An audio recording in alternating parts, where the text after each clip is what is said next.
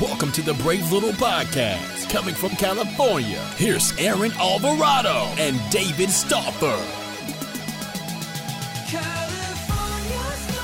Welcome to the Brave Little Podcast. Joining me from an equally hot part of California, California native and our new vice presidential candidate, Kamala Harris. Kamala, how you doing? No, don't say it that way. Kamala. That's L.A. Okay. Yeah. Okay. That's the correct way to say it. That's The other the way correct to say it is actually racist if you say it the other way. So I don't understand. do that. Okay. Woo. Can I just Yeah. say it's funny? It's completely funny and totally predictable that we're now back into the whole birtherist thing, birtherism. Yeah. That's perfect. I mean, It's really I missed sad. it. No, I really missed it. I mean, So.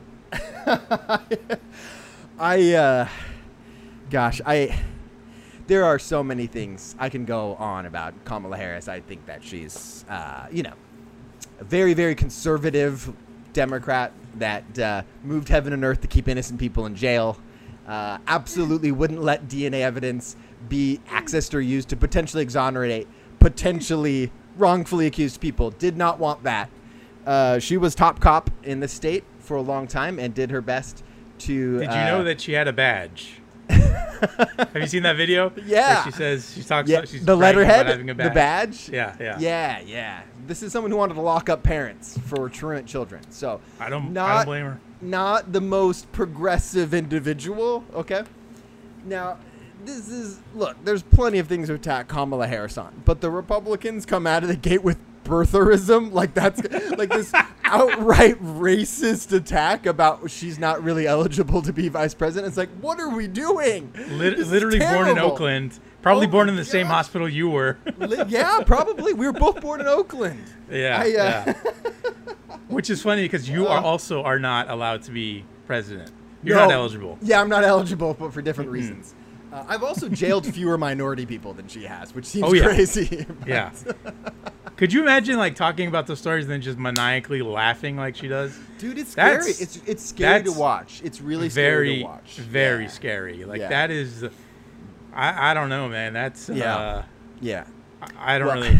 I'm just glad I don't have to vote. So I'm just saying that right now. Yeah. Well, if you were allowed to, but yeah. Right. Exactly. Thanks to her doing, I'm not allowed to vote in this state, and I am breathing a sigh of relief for that. So thank you. So I don't want to get too political here right out of the gate, but we did. Can I just tell you? Nobody's listening yet. So. Not yet. We have 0 viewers on Facebook. Oh, we have 2. So chances are both of them are Republicans. So we welcome all ideologies, by the way. Yeah. This is just one other quick political story. This weekend I spent in Tahoe to escape the heat. By the way, it was 90 degrees in Tahoe. That was escaping the heat. Yeah. Because I'll tell you what it was today in Sacramento was 113 degrees outside. 113 degrees. And it is so hot, my friend, that I got an email from my favorite company in the world, Pacific Gas and Electric. This is a company that owns basically the entire California power grid, it seems like. And they said, hey, people have been using too much power in Sacramento because it's so uncharacteristically hot. Look, it gets hot here for a couple weeks in the summer. Never this hot. They said people are using so much power to run their air conditioners that they are forced to do rolling blackouts because the power grid can't handle the consumption, which no better time to shut down people's power than in the middle of the worst heat wave in 100 years, right? I mean, this is like wonderful. So they're like, you're going to have rolling blackouts from 5 to 10 p.m. this week. You're just not going to have power. So be prepared for that. I wonder who in the communications department came up with the term rolling blackouts, because that sounds way more gentle than just we're gonna cut your power. Yeah. It's the visual of a rolling blackout. It's just kind of on its way. It's gonna pass through. It'll be here and then it'll be gone real quick. You probably won't even feel it. It's rolling through. I would rather have them email me a GIF of a guy just pulling a lever, shutting down, like it's the Chernobyl reactor or something. Oh yeah, exactly. So the very last man in the or woman in the in the plant is holding it together. That's right. So did they tell you what time they're going to are they going to enact the rolling blackouts for you? Between 5 and 10 p.m. Oh, okay. Every night this week. So we might not have it might not happen every night, but it's likely to happen some of the nights. Well, here's the thing. Here's what they don't know about you. You have a Tesla. Yeah. And in that Tesla, solar power. But I have solar panels, by the way. I'm also solar panels. You're solar powered. You have AC in that car, so you are set. Yeah. Well. Anyway, that whole setup though was to tell you that I went to Tahoe for a day. It was so hot. Lindsay gets back from her new job, which I should tell you about, by the way. Please, Lindsay got a new gig. I should tell you about that. Yeah. She's rubbing shoulders with UFC champions, middleweight champions. We'll have to talk about that. Former champions. Yeah. Let's be honest. Well, okay. Yeah. Okay, it's true. He had it for 4 months, but which I don't love the idea of UFC champions giving my wife the eye. You know. At the office, not my favorite thing. Yeah, I know. Yeah, it's a fight I will lose, but a fight I will fight. No, so she gets back from her job on Friday, and I was like, we're going to Tahoe. She's like, we are? I was like, yeah, I booked a place called the Tea Garden Lodge. Ooh. Yeah, sounds nicer than it is. No aircon at this motel. Ooh, yeah. Whoa. Not great. Not great. Yeah. That's oversight on your part. Yeah. Can I? Yeah. You're not. Ooh. This is. Ooh. I'm gonna tell the story right now. I'm going. Look, I'm full of stories. I'm just going out. I'm going left and right. Yeah. This hotel, dude. It is scorching hot in California. Tahoe. These hotels don't have aircon unless you're staying at the Marriott at Heavenly. Okay, $700 a night, by the way. $700 a night. Not going to be. We stayed at the Marriott, by the way. At Heavenly? We were there. No. Not in Heavenly. Oh, okay. Last time we were there. So okay. That's the timeshare that we have Marriott. So yeah. So there. I mean, so it is so hot. This lodge has no air conditioning. Lindsay and I are like sweating. We're about 500 feet from the state line.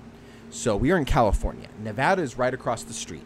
We got Harrah's, got the Hard Rock Hotel. People are literally lighting off fireworks over there because you can in Nevada, but not in California. And so you're required to actually light them in Nevada once you cross that line. It's loud, dude. It is loud, and our room is right next to the ice machine. Okay, we have to open the window because it is so hot. I mean, we're lying there. It's 2 queen beds. My wife and I aren't even sleeping in the same bed because it's that hot. Like the body heat, it's just that hot. Uh-huh. So we're on 2 queen beds separated. I thought you were going to say you were in the tub. That was a better plan. Almost. Run some cold water. I would have slept better than I would have slept this night. So anyway, this family that's staying next door, a bunch of kids, they're excited to be in Tahoe. It's great. But they're running around using the ice machine all hours of the night. Okay. Free ice. They're on vacation. So the next morning, Lindsay and I are walking, and it was just really funny. This truck drives by in the main drag there in South Lake Tahoe. It's a truck. It's lifted. You got a couple of millennial dudes riding, and they have a huge Trump flag. Okay. They're flying the Trump flag. You know, it's America, freedom of speech. Great. You know, obviously I don't support that candidate. Anyone who's listening to this podcast knows, not a big Trump fan, but. You know, whatever. I'm not offended by someone flying a Trump flag personally. Okay. I mean, Biden flag. That's another. I mean. Yeah, that's easy there. It's kind of weird. Easy there. It's a little weird. Yeah. Like, could you imagine? Wait, does that even exist? No, that's what's funny is I'm voting for the man, and I'm offended by the idea of seeing the flag of Biden, and yet I'm voting for him. That's what's so crazy. But anyway, so this truck drives by, stops at a stoplight, and they go, yeah, Trump. It's a couple guys, millennials, probably late 20s. Yeah, Trump. And they yell to this group of guys in front of me, similarly aged to mid-20s. And they just give him a thumbs down. Like, no, thumbs down. And then the Trump guys go, F you. And then the guys thumbs down and go, no, F you. And then the Trump guy goes, F you, mother effer. He goes, no, F you, mother effer. And Lindsay and I look at each other and we're like, and Lindsay's like, I can't believe 2 groups of adults converse like this. Like just looking, she's like, this is the most 2020 baby, that's it thing. Like the political discourse has devolved into saying like, who can say F you more to the other one. And by the way, stoplight at a stoplight, 2 groups of 20-year-old men fighting over their favorite octogenarian who's running for president. You know, it's like, what are we doing? What are we doing? Like, But it was just like there was real angst. There was real anger. Like they weren't coming to blows or anything, but they're screaming at each other. Not yet.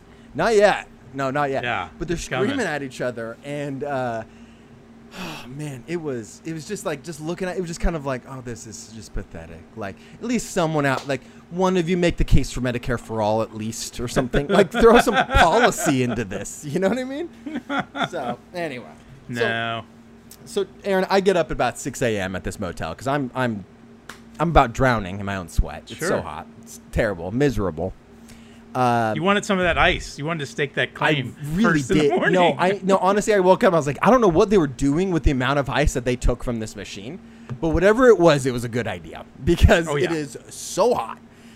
And so I get up. It's about 6:30, and I make my way down to my car. Now this is how you know I'm not used to owning nice things. I didn't grow up owning nice cars, but I go to check into my Tesla. Okay, this is what I do. It's parked outside overnight in a place that's 500 feet from Nevada, so I'm nervous, you know. Oh yeah, bad element over there, over the border. Yeah, you build that wall between the two states. I would build a wall. That's funny. I'm against the wall at the southern border. Oh boy, would I be for it if it was in the Nevada border. I would honestly, I would vote for whatever candidate builds a wall at the Nevada border. Whoever our next governor is should run on that. Build that wall between us and Nevada. So I go down to my car. I sit down in it. There's this mode called Sentry mode. Okay, Sentry mode is basically the car alarm system. If anyone gets close to my car, it basically records from all. There's cameras on the back camera. There's a front camera, and then two side what's called repeater cameras. And so it will pick up clips of anyone that gets close to my car. Okay. Now, if something were to hit my car, I would get a notification on my phone that says there's been an event, right? An event. Yeah, no, yeah. By the way, I've gotten maybe 5 events, all false alarms, and all 5 when I'm in the movies, by the way. Ooh. Which, yeah, not good. I'd run out. I'd literally go. I toss my popcorn in the air. I make a scene. I'm booking it out there, and there's nothing. I don't know why my car alarm went off, but anyway. There's no event. There's no like major event that had happened, but it did log 5 events in terms of people getting close. And so I pull it up, and it pulls up on the screen in the Tesla, and I can watch what happened. This is kind of fun. It does feel kind of weird though, because most events that I get are either cars that are just parking right next to me, and they're getting kind of close. How dare they? Yeah. How dare they park in the spot next to you? Well, it's funny because I do the same thing every time I watch. I'm like, easy, and I'm like, okay. Watch and they're opening the door. Watch the door. Yeah. Well, I've had some doors slam into the side of it pretty good.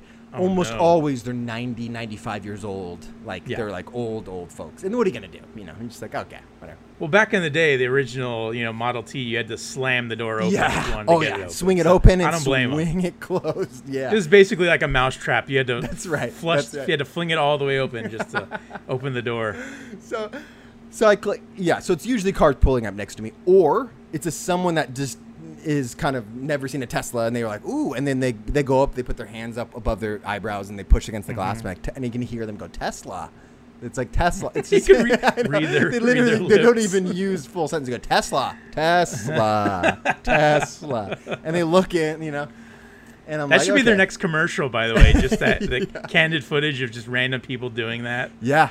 Well, I click on my first event, and I'm expecting one of these typical events of, just random people. But no, Aaron, I am greeted about 30 minutes before, okay? This event is 30 minutes before I got in the car. Uh-oh. And I'm waiting, I'm looking, I'm like, I don't see anybody. I don't see any cars near me. What's going on? And then I see this little furry thing in my rear camera, and I click on it. And that furry thing gets bigger and bigger, and it's a bear. It's a grown man bear, okay? Wait a minute. I thought you were going to say it was one of the kids from the ice machine. And you're saying it's a little furry thing. It's a freaking bear. That's even better. No, it's a brown bear. It's a bear from like the California state flag. And it's huge. And it gets close. It's coming up right on my rear. And I'm like, oh my gosh. Then it switches to my right repeater camera, and it moves to the side. It's looking at my car. It's almost doing the same thing that those people that go, ooh, Tesla. It's almost doing the same thing. I'm not even kidding. And the bear comes up. I'm watching it. I'm freaked out thinking, okay, this was like 30 minutes ago. You know, like the bear could. Bear's still around. And I'm realizing now when I had gotten up and left the room. Now I'm on the second level of this motel, and I walk down and there's these big, you know, penthouse. Big round. You were in the the penthouse. You were in suite. the penthouse. Penthouse suite next to the ice machine. And there's these big blue round garbage cans. They were all toppled over. Okay. Wow. And I'm realizing now, like, oh, the bear just came through and just knocked over every single garbage can, just looking for anything. And I'm looking at it, and it's pretty terrifying as it comes to the side of the car, and it's just kind of moseying along, boop, boop, boop, boop, but it is huge, and it goes right up to my car. And by the way, beef jerky inside in the passenger seat. There you go. Oh yeah. There you go. That's what it was. By the way, I don't know if you've seen my Tesla. It's most humans don't know how to use the door handles because for whatever reason Elon Musk decided to redo those. Didn't really need to be redone. But thankfully, you know, if humans aren't going to figure out how to use the door handles, neither is a bear. So I was lucky there. So my beef jerky that I had gotten in Denver 2 weeks ago was safe. If the bear would have gotten any closer, you would have had bear jerky. Oh, yeah. You would have had to murder that thing if it scratched your Tesla. What's crazy is I thought, as soon as I saw it coming out, how close it got, I almost hopped out of the car to see the scratches because I figured, there's scratches for sure. Oh, yeah. You know, no scratches, doesn't actually touch the car, but gets very, very close to touching it. I mean, almost about brushes up next to it with his fur, but doesn't actually touch it with his paws. Huge grizzly paws, by the way. He's got some gnarly paws. This is a this is a thick boy, as they say. In barely. Well, it's summertime, so they're feeding right now. Yeah, they are. They sure are. Yeah. Well, what's crazy is it freaked me out a little bit because I looked up, and there's kids in the parking lot that where he had walked directly into. They're running around with little roller backpacks, and they're kind of throwing their suitcases in the Suburban. And I thought about hopping out and being like, hey, 30 minutes ago there was a bear right here. Like, you should be careful. And I thought, no, you know what? I'm gonna stay inside. I'm gonna enjoy the show. If you know, like you don't have AC, but you could have a show on your hands. I could have a show if things played out worth the cost right of way. Admission. Yeah, no, that's terrible. Well, do you have a photo or video of the bear? Yeah, I do. Oh, dude, do I? You want to see this? There it is. Look at this guy. Oh my God, that is wild, dude. Look at that thing. I know. Dude, it is. Gosh. Yeah. Whoa. Hey, it's just you now. Okay, here we go. You see that? Oh. That is a monster. It's big. Dude, look at him. Yeah. Look at his paws. It's big. Yeah. Do you see that back paw? You see that front right paw? You can see the claws. Holy cow. Yeah. No, he's a big boy. Yeah. Big boy. It's a big bear. So that's out of my rear view camera because you can see the GM6 for Game 6 fixed, which is my license plate. So you can tell that's how we know it's your car. That's how you know it's my car. There's no photo, no tricks here. But yeah, dude, it was wild. Crazy. Yeah. There's that time, Saturday, August, 6 a.m. It's crazy. Really, really crazy. Who knew bears got up that early, by the way? On a Saturday. I can tell you right now, every Yogi commercial I watched, that bear slept in, okay? Or commercial, cartoon. Yeah. He never woke up at 6 on a Saturday. No. Not happening. On a Saturday, you kidding me? No. Not Yogi, not Boo Boo, none of them. No way. But yeah, so that was pretty crazy. That's pretty scary, man. Did you actually see him? Or No. Anywhere else? No. Okay. No, I don't think he stayed very long. He knew where to look. Like, the dude appeared out of nowhere, too, in the video. Like, watching the video feed's crazy because he just appears out of nowhere. He probably got a ride there. I'm thinking he rode with the Trump guys. Or on one of those Lime scooters, which are everywhere in Tahoe. Oh, wow. Yeah. I could see the totally bear. See that. Yeah, getting out the app and renting one of those things and just cruising South Lake Tahoe. Why do I feel like a bear could ride one of those better than most people, most adults? Because you're right. Because you've done the same thing I have, which is you've YouTubed bear on a bicycle, which is we know they're coordinated. We know they're smart as heck. And we've seen the videos of people falling off Lime scooters. They are not coordinated. Oh no, they are not. No. I actually we used it from our hotel to the beach. I guess the Tea Garden Lodge included free access to this private beach. which I'll have you know. Actually, you should guess. How many people at this beach do you think are social distancing? Oh, I'm going to say 99% of them. It's California. It's what we do. It's what we do. We're responsible. We follow the rules. Yeah. No, look, no one was social distancing in South Lake Tahoe, okay? No one on the California side, no one on the Nevada side, especially on the beach, okay? Not a mask to be found. Now, No. masks were about everywhere else. Every restaurant we went to, we rode the Heavenly Gondola up the mountain. We did these alpine coasters. In the gondola, you weren't allowed to take your mask off. On the chairlift, you could not take your mask off. They don't want to keep sanitizing over and over. Sure.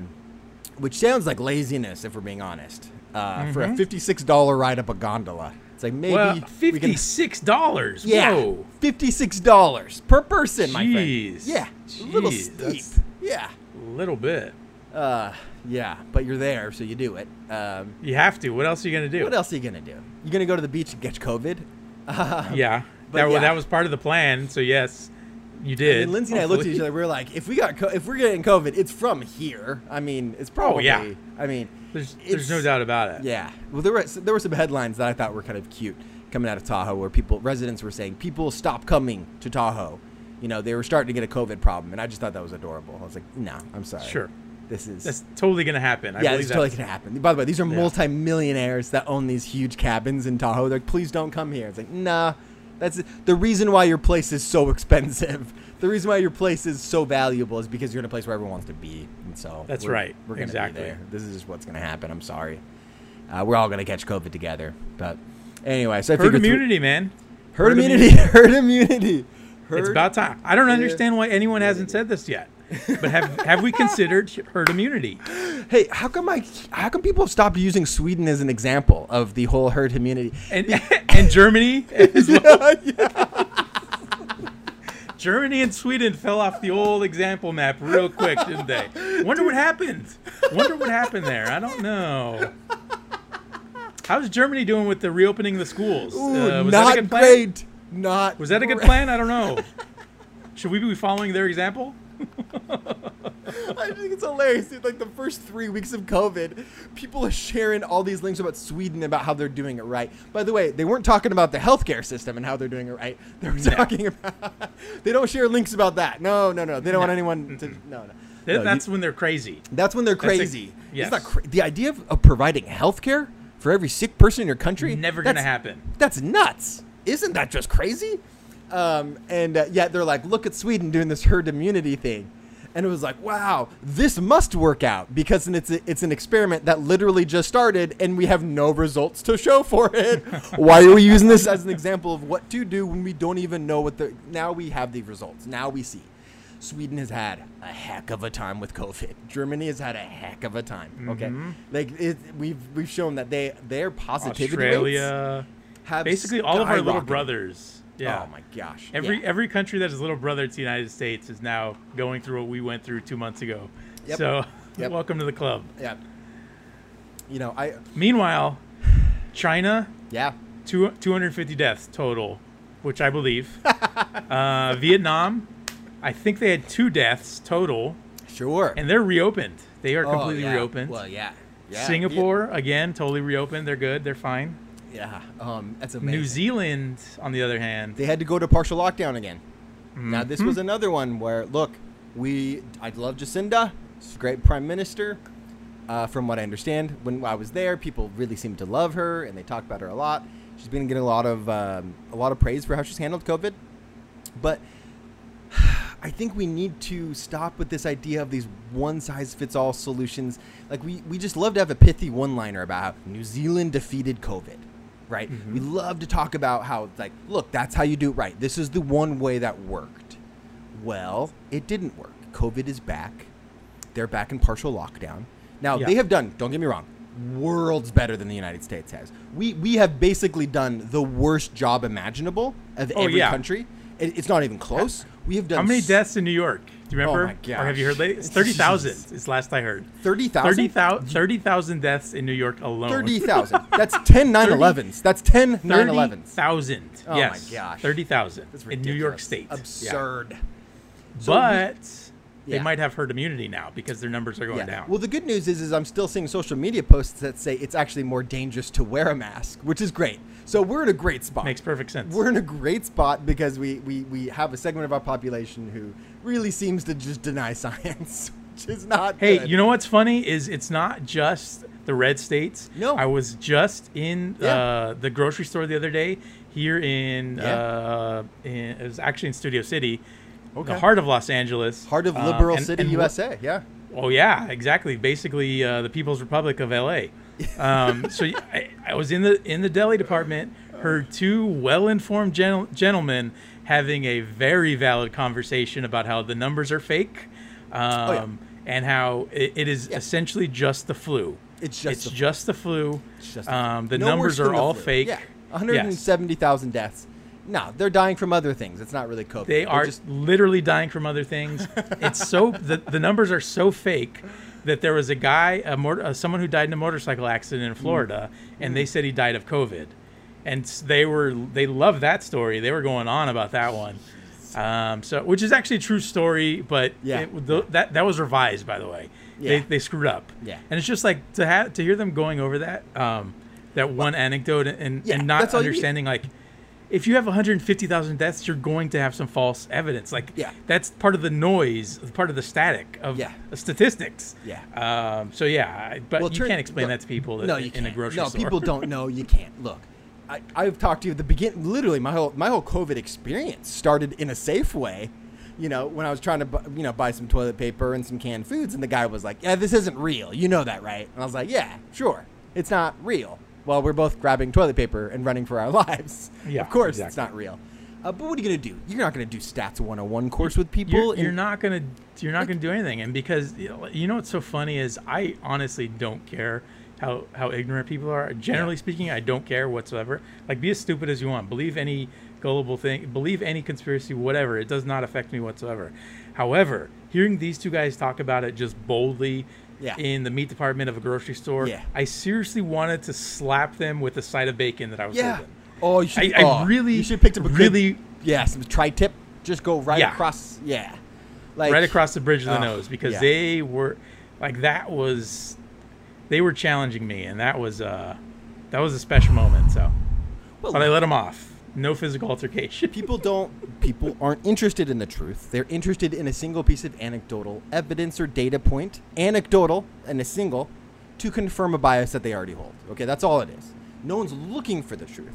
Okay, this is like the whole mail-in ballot voting fraud thing. I literally just saw Jason Chaffetz, God rest his soul, a former congressman out of Utah, tweet about how there were like 800 ballots in the last Michigan election.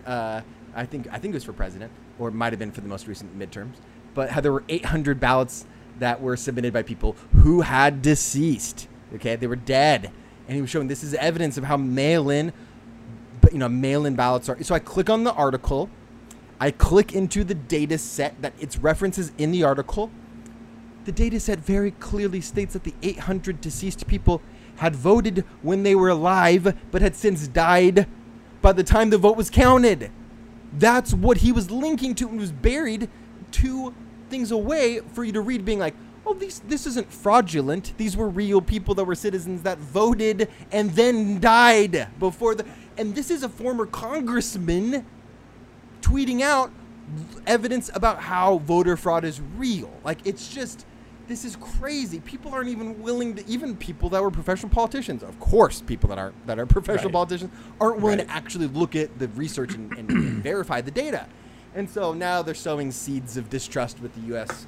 Postal Service, which, look, don't get me wrong, plenty of seeds. I mean, USPS, they are what they are. But this idea of trying to, this is voter disenfranchisement is what it is. And it's bold, and it's not even hidden, and it's crazy. It's just crazy that people think that there's widespread fraud with mail-in ballots when it's just not real. It's not a reality. It's not. No. It's all fantasy. I mean, you're talking about hundreds of millions of votes that'll probably be cast in November. Let's hope so. I think it's going to be record turnout. I think it is basically every 4 years. But let's talk about what it would take, what level of commitment and coordination is what I was looking for. Yeah. What level of coordination would it take to swing the vote in the alternate direction? So we're talking about the level of fraud that it would take to pull something off. Is like you couldn't write a movie about it because it would be so unbelievable. It just wouldn't. It's not possible. Again, statistically speaking, it is almost impossible to consider an operation, the effort and the people involved to pull off something like that as big as a voter fraud on a presidential scale. It just doesn't make any sense. But who wants to talk about that? No. That's not the fun part. That's not the sexy part of this. No. Again, conspiracy thinking, man. Everybody has gone down the craziest route possible, and we've all lost it. And whatever, dude, whatever. We live in a post-truth world. Post-truth, nothing matters.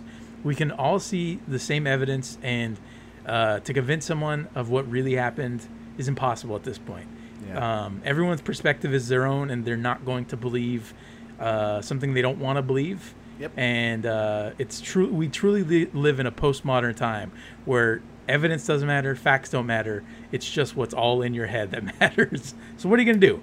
What are you gonna do? You just gotta find the nearest bear, punch him in the nose if he scratches your Tesla, and then go to Reno and fire off some fireworks. Go to Reno. Don't go to Reno. Go to South Lake Tahoe. Man. Go to South Lake Tahoe. Well, I mean, you got to go through South Lake Tahoe to get there from Sacramento. So I want to do a quick content roundup with you. This is a movie podcast, and we have talked politics for quite a bit. That's my fault. It's the season, man. We talked Bears. We talked Tahoe. Okay, we talked COVID, which isn't political. It's a public health crisis. But you talked about Vietnam getting rid of COVID virtually, completely, which congrats to our friends in Vietnam. Mm-hmm. That one of the few countries who has successfully defeated the United States in war, which is pretty amazing. But speaking of Vietnam, I don't know if you know this, yesterday marked the 41st anniversary of the release of the film Apocalypse Now, of which I did not know that. This episode is the namesake for, except with a question mark. Wait, I don't see the title. Was it say do you not? It's Apocalypse ... now? Question mark. Oh, that's great. I love that.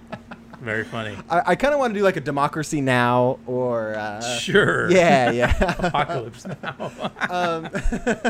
Documentary Now. So yes, Documentary Now. That's right.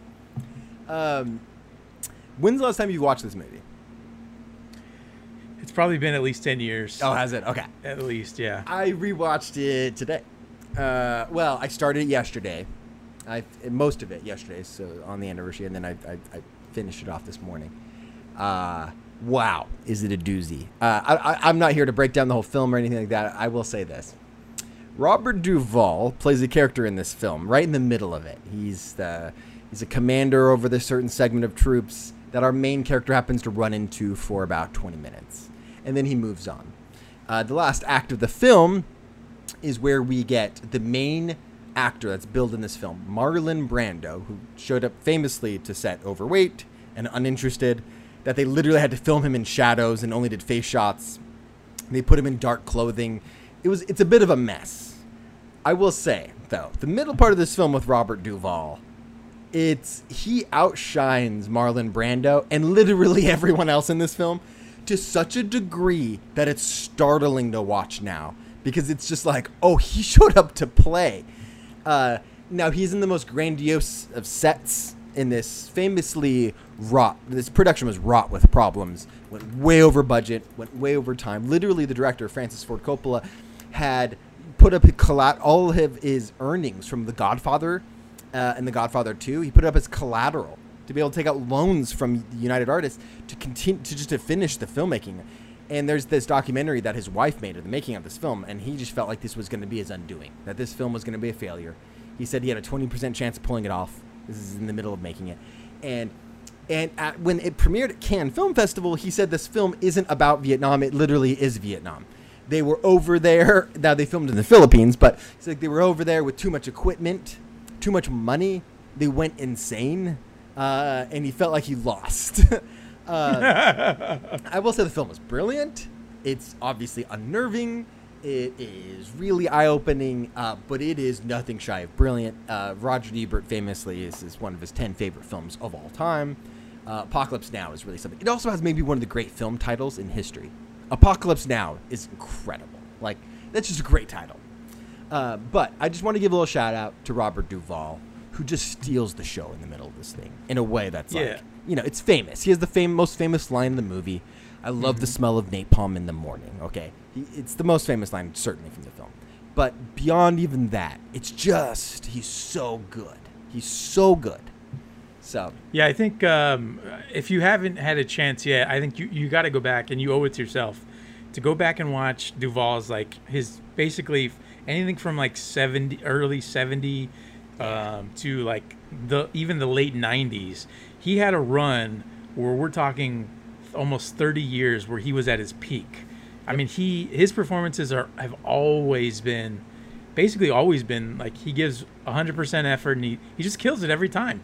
He's one of the greatest actors of all time. I think he's phenomenal, and he gives the best performance of Apocalypse Now. Like you said, he's not in it for very long, but he makes a mark, and the guy's he's one of my favorite actors by far. He's great. So I love Robert Duvall.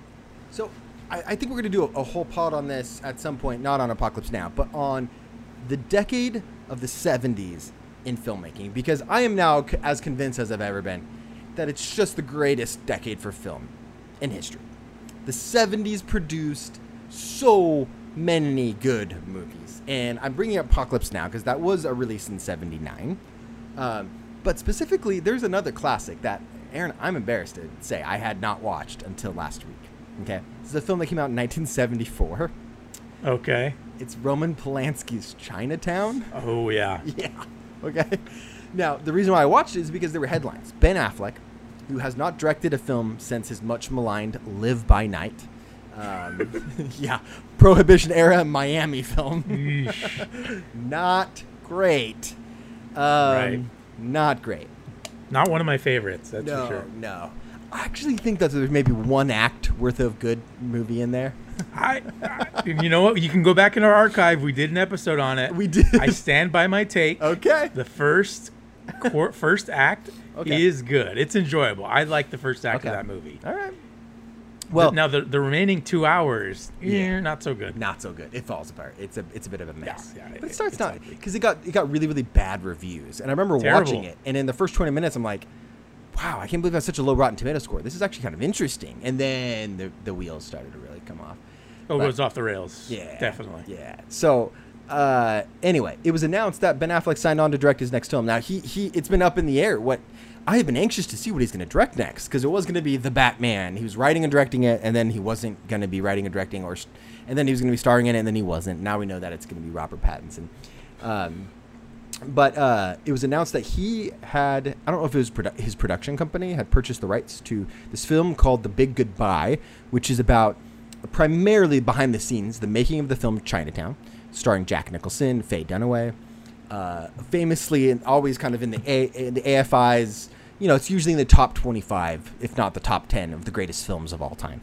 It's considered Polanski's masterpiece for what that's worth. Obviously, this is a very I was going to say a colorful character. That's not really what I mean to say. No. Not a colorful character. This is someone who's accused of doing some of the most heinous crimes. Accused and convicted, my friend. Accused and convicted, yeah. Yeah. Jury wasn't even out on this. I mean, the jury had decided this man had sex with an underage girl. This is, obviously rape, not even statutory rape. Really, this was a 13-year-old, and he had to flee the country. And he's ever since he's lived in Sweden and France to avoid prosecution. Not a good man. Won an Academy Award, by the way, in the early 2000s for The Pianist, starring Adrian Brody. I know, right? So have you gone back and watched The Pianist? No. Anytime soon? No.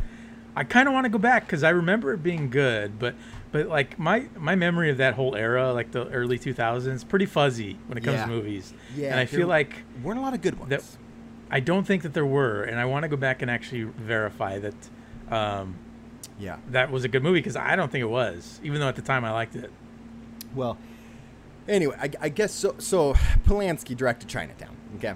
in 1974. There was his last film he made before he hightailed it out of the United States, where he's been living in exile ever since. And rightfully so. I mean, really rightfully so. He should be in prison. Should be rotting in prison. But he's been in exile. And people still lining up to work with him, which is so problematic. I think work has been harder for him to get since the Me Too era. But that's so crazy to me that that's the case. People should have been running away from him. But the fact is he's a good director, a terrible human being. But obviously he's a good artist. But Chinatown, I think part of the reason why I'd not seen it was because I just didn't really care to revisit Polanski's work. You know, I'd seen Rosemary's Baby. I've seen, like, you know, some of these big ones he's made. Did you like Rosemary's Baby? No, actually, I don't. Really? I thought it was great. Do you love it? It was a great movie. Yeah, I thought it was really good. I've only seen it once, and I remember just not caring for it. Yeah, I didn't care for it. Is it great? I think it's really good. Rick Dalton loves it in Once Upon a Time in Hollywood. He talks about being next door to the director of Rosemary's freaking Baby. But, I think it's great, yeah. So anyway, I guess the behind the scenes was pretty crazy in the making of Chinatown. And so Ben Affleck is going to, I don't know if he's going to star in it, but he's going to direct and co-write a script based on the behind the scenes of the making of Chinatown. So I thought, I'm gonna visit this. Also, Jack Nicholson's one of the greatest actors who's ever lived. And so it's worth it for Jack, okay? I would say Jack is the premier movie star of all time. I think he is, right? Jack Nicholson is. Yeah, he's the biggest movie star. Yeah, he's the biggest. Yeah, I agree with that. He is so good in One Flew Over the Cuckoo's Nest, which, man, we got to do a Jack episode at some point. Why not? Many Jack takes. I love it because my growing up of Jack was primarily two things, and that was Batman, as the Joker. So I was of age when I was growing up when that had just came out in VHS. And it was like a big deal. And we watched Let me guess your second one. Okay. Anger Management. No? Is that going to say About Schmidt. About Schmidt. All right. That's a pretty good one, actually. About Schmidt's actually pretty good. I haven't seen it. I got a lot of Jack movies I need to watch. No, it's The Shining. So we'd watch The Shining every Halloween.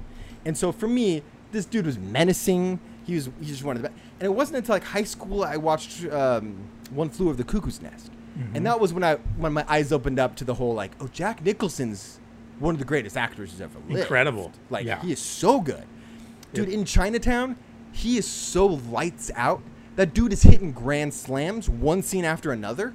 In not an overacting kind of way, but he's so good. Exactly. Yeah. And I'm watching Chinatown, like, it was not unlike the feeling I had watching The Godfather. Now, I still wouldn't... I think Godfather's a better film overall, and I put it in my top 5. But I had the same feeling of, I can't believe I'm this old. And I was 18 when I watched The Godfather. And I remember thinking, I can't believe I've lived 18 years and not watched this film. Here I am at 33 watching Chinatown saying, oh, this is just a great movie. Like, it's very good. All the way to the very end of forget it, Jake. It's Chinatown. Oh, it's just such a great line.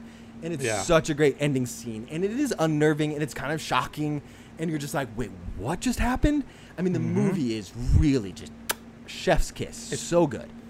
And so I think it's obviously one of the greatest of all time. Yeah, I think, but Nicholson's performance is like so incredibly special in that. Yes. Because it's a little bit different than he's ever, or he typically does. A lot of stuff is, he's a little bit smaller, but he's also playing one of the more interesting characters that he has to portray in film, or he's ever portrayed. Yeah. So the movie's just a marvel. It's phenomenal. I think so many great performances. Obviously, one of the best director performances of all time as well. I mean, the movie's just flawless. It's so good. It's incredible what he's doing with the camera. There was a couple of shots that stuck with me in that film in a way that, like, I just can't even describe. I just kept thinking about the way Polanski framed some of these things, and I'm forgetting the name of the cinematographer who was fantastic, and I believe he won the Academy Award for cinematography for this film. I know he was nominated, but it was just shot impeccably. I know Polanski was also he's very much a cinematographer himself, so I know he was very much involved in a lot of the setup, but there's just some storytelling and camera work that's being done here that's like really, really special. And it's a noir film that is about the water wars of Southern California. It just doesn't sound that exciting when you describe it to someone, but it's so good.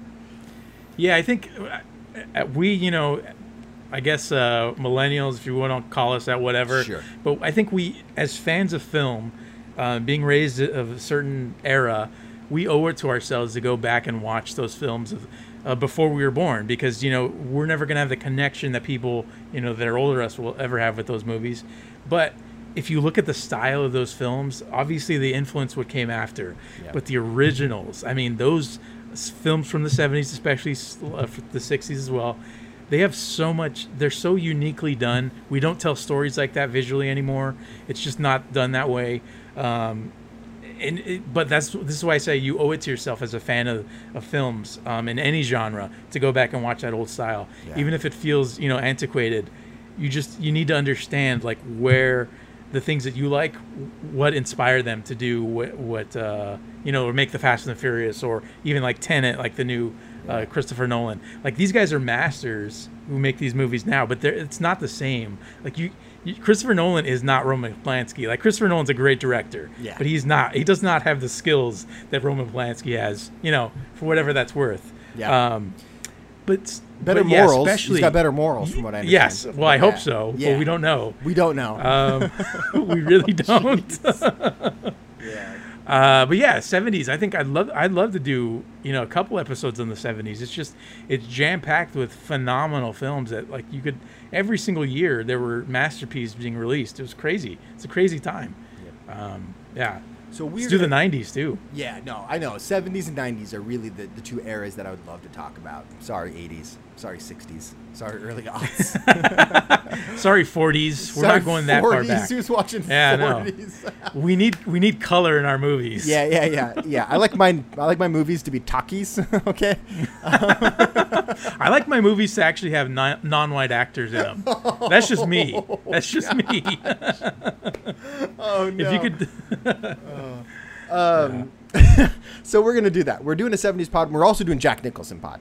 It's time to do it. I know he's retired. Can I request the Duvall pod? Oh, dude, I would love to do a Duvall pod. Oh yeah, heck yeah. Have you seen The Apostle? No. That's a later Duvall. That's a like 97 Duvall. Oh yeah. Do I need to catch up on that one? Oh boy, he plays like a Big Tent revival preacher. Okay. Incredible. He's so good in it. Okay. He's so good. Yeah. All right, The Apostle. Very good. All right. 1997. All right. We're doing Duvall pod. We're doing Jack Nicholson. Look, it's COVID. Who's to say there aren't enough topics to go around? I'm thrilled. I'm excited now. We've got nothing but content to explore, man. Who needs new movies? We don't. Well, speaking of content, let's wrap up here and finish off. I would love to hear from you. Is there anything you've watched recently? Movies, new shows on any of the streaming services that you want to give a shout out to or recommend to people? Yeah, so I on your recommendation, I watched the Immigration Nation on Netflix. Yeah. Watched the first 2 episodes. Yeah. Oh boy, that is a heavy series. Oh boy. Very interesting though. I mean, it's you really have to educate yourself and actually look at what's happening, man. Look at the stories that are being told. Even if you don't agree with everything that's being portrayed on the screen, you owe it to yourself as an American to watch what is taking place, what we're paying for. We are paying these people's salaries to do the things that they're doing. So whether you agree with it or not, I mean, just take a look at it and watch it. Of course, there's going to be biases as filmmakers, but you still need to. There's still truth in there. Watch Immigration Nation and form your own opinions. That was really good. You also recommended Ted Lasso on Apple TV. Just finished episode 2 of that one. Very funny. It's really good. It's really good. And I say that because when the idea came out, I maligned it immediately. And it was to me another example of Apple just not knowing what to do with their content strategy. They're fumbling. They're making a TV show based off of Jason Sudeikis' character that was a part of 2 commercials for NBC Sports. That's what we're doing. Like, this is Apple really scraping the bottom of the barrel here. Like, what are we doing? I like Jason Sudeikis fine, but this just seems like a poor idea. And here I am watching. The first 3 episodes are out, and then that 4th episode comes out Friday, and I guess every Friday until the series is done, which I'm guessing is 10 episodes. That seems to be every series now. And I just found myself really endeared to it. It's really funny. It's kind of heartwarming, and you're kind of cheering for this guy who is, I mean, the premise of the show is the head coach of the Wichita State Shockers. football team, gets hired to be the coach of a Premier League soccer team in England. And basically, he's hired because the new owner, a woman who got ownership of the team through a divorce, basically wants the team to fail in the most spectacular fashion. So she hires this very American, Midwestern kind of, accented kind of dumb coach to come. Yeah. He's a yokel. What's funnier than to get an American to come coach an English Premier League soccer team and just to fail? So that's like kind of the premise. Except this character, while kind of dumb, is very lovable and is an incredible interpersonal communicator. And you're kind of watching him go to work on the team, even though he has no idea what he's doing. And it's kind of fun content. It's light, but it's enjoyable, and it's funny and kind of heartwarming. And it's, what's funny is, it's a great recommendation. I appreciate that you recommended it. It's very funny. So growing up, one of my favorite, I used to watch a lot of TV, a lot of old TV. And one of my dad's favorite shows, he used to recommend it, or used to make me watch it all the time, was the Beverly Hillbillies. Oh, yeah. And this is like also Green Acres was another one that he liked. But those are two like fish out of water stories, and a heartwarming, just very simple folk going into this fish out of water scenario. And this kind of feels like the same vein as that. Like, it's a very folksy guy coming to a situation that he really shouldn't be in. Yep. But he is there and he's making the best of it. Yeah. So it's a good show. I like it so far. Yeah. Good. That's good. And it's a good counterbalance to Immigration Nation, which is decidedly exactly. It's the yin to the yang. Heavier. Yeah. Immigration Nation, I will say, man, it is. You summed it up perfectly. But I think it's must-see viewing, because the Immigration Custom Enforcement Agency, ICE, allowed this documentary crew to follow along with both raids, which is a word they don't like to use. You come to find out in the show, they don't call them raids, which is funny that they're fighting that battle. I think they've lost that one, but but you actually get to see the officers, the people, the individuals that both work in the office and the people out doing the raids up close in person. They're giving full permission to this documentary crew, so you really get to see. I don't want to say unfiltered, because of course it's edited. So, there is going to be a viewpoint and a bias that is implicit in that form of storytelling. Okay, that's just going to be the case. It's kind of unavoidable. But it is in a lot of ways unadulterated and unfiltered. You're speaking to them like one of the ICE officers is a scene where he has a conversation with his superior on speakerphone, and the superior says something that we probably shouldn't have heard. And the ICE officer says, he knows that you're in here filming, right? And the documentary crew's like, yeah. And he goes, well, that was a really stupid thing for him to say. And it's kind of like, it's really jaw-dropping. The difference, and look, this is a political issue. There's obviously a difference, even though in the Obama era, they deported more individuals in the United States than any president before him, okay? So any person, there was a lot of deportations in the 8 years that Obama was president. That's just the reality, okay? But there is a big difference between his policies and the current president's policies. And it's interesting to watch ICE adapt to those new policy changes and what methods they're doing. In addition to that, you're getting these stories of these families that are getting ripped apart, torn apart, and these people that are trying to get in the right way through asylum or actually applying for citizenship. And it's really eye-opening to see how the right way really isn't a way at all to getting into this country, because the right way won't actually get you in here. Now, that's, the argument then is it okay to come in illegally? Well, then make that judgment for yourself, but watch the show. I think it's really incredible. And the stories of the people that are in there are really something. There's a whole episode that's based on veterans, people that had weren't legal citizens that were able to serve in the military. Turns out we take them with open arms. Fought in Iraq and Afghanistan, military veterans who come home and then are deported. And there's a whole episode section on that, and I had no idea that was a thing. And apparently there are thousands of veterans of our military who have been deported back into Mexico or other countries. And it is like shocking to me that we don't give those people just straight up citizenship when they put their life on the line for this country. Like, it's really eye-opening. But it's an education that's worth going through. Immigration Nation is definitely worth watching. And then your dessert can be Ted Lasso. Ted Lasso on Apple TV Plus. Yeah. It's fun and it's Ted Lasso is the biscuit, if you will. The biscuit. That's what they call him over there. The cookie. The biscuit. Well, I think that's it in terms of new content. I'd asked you if you had watched the new Joseph Gordon-Levitt, Jamie Foxx movie called Project Power on Netflix, and I think you and I didn't make it past the 15-minute mark. So, well, you made it double as far as I did. Did I only made it about 7 minutes in. Oh, okay. So. Yeah, I think I was 17 actually. So there you go. Okay. Wow. All right. Yeah, I know. Yeah, you really stuck in there. I loved JGL. So anyway. Well, we'll be back then. Who had a bigger fall from grace, JGL or Roman Polanski? Oh my gosh! Oh, I'm still waiting for JGL's Chinatown. It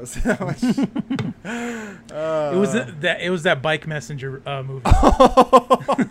They're gonna say 500 Days of Summer, which you and I saw at the ArcLight in Hollywood. I still like 500. I love the good movie. It's a good movie. Yeah, it's a good movie. It really is. All right, well, Aaron, I think that's it. We're at the hour mark-ish. We'll be back with 70s cinema. We'll pit up the 70s versus the 90s. We'll be back with Jack Nicholson, okay? We're going to be back with Project Power. No, I don't know. All right, Aaron. Thanks for joining me, man. Good stuff. We'll see you next week. Good to be back. All right, we'll see you. Thank you for listening to the Brave Little Podcast. Hold on to your butts.